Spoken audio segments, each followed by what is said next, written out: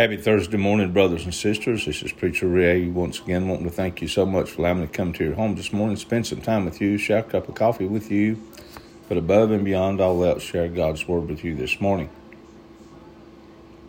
Acts chapter 9, verse 15 tells us, "This man is my chosen vessel, my chosen instrument." How can we explain the choosing of God? Saul was the last person we would have expected God to have had plans for. Jesus said, "You did not choose me, but I chose you," in John chapter 15, verse 16.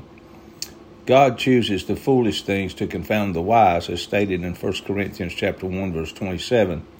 And he knew that Saul's testimony would totally confound the Jews. Jeroboam was equally surprised on the road by the prophet Ahijah, 1 Kings chapter 11, verse 29, who informed Jeroboam of his destiny as the king of Israel. You may never figure out the way of God in laying his hand on seemingly unworthy vessels in order to glorify himself. Yet if you are a Christian, you are chosen. If you are chosen, you are ordained. If you are ordained, you will bear fruit in John chapter 15, verse 16.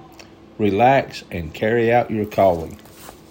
Daily reading scriptures are 1 Kings chapter 11, verse 1 through chapter 12, verse 19. Psalms 131, verses 1 through 3.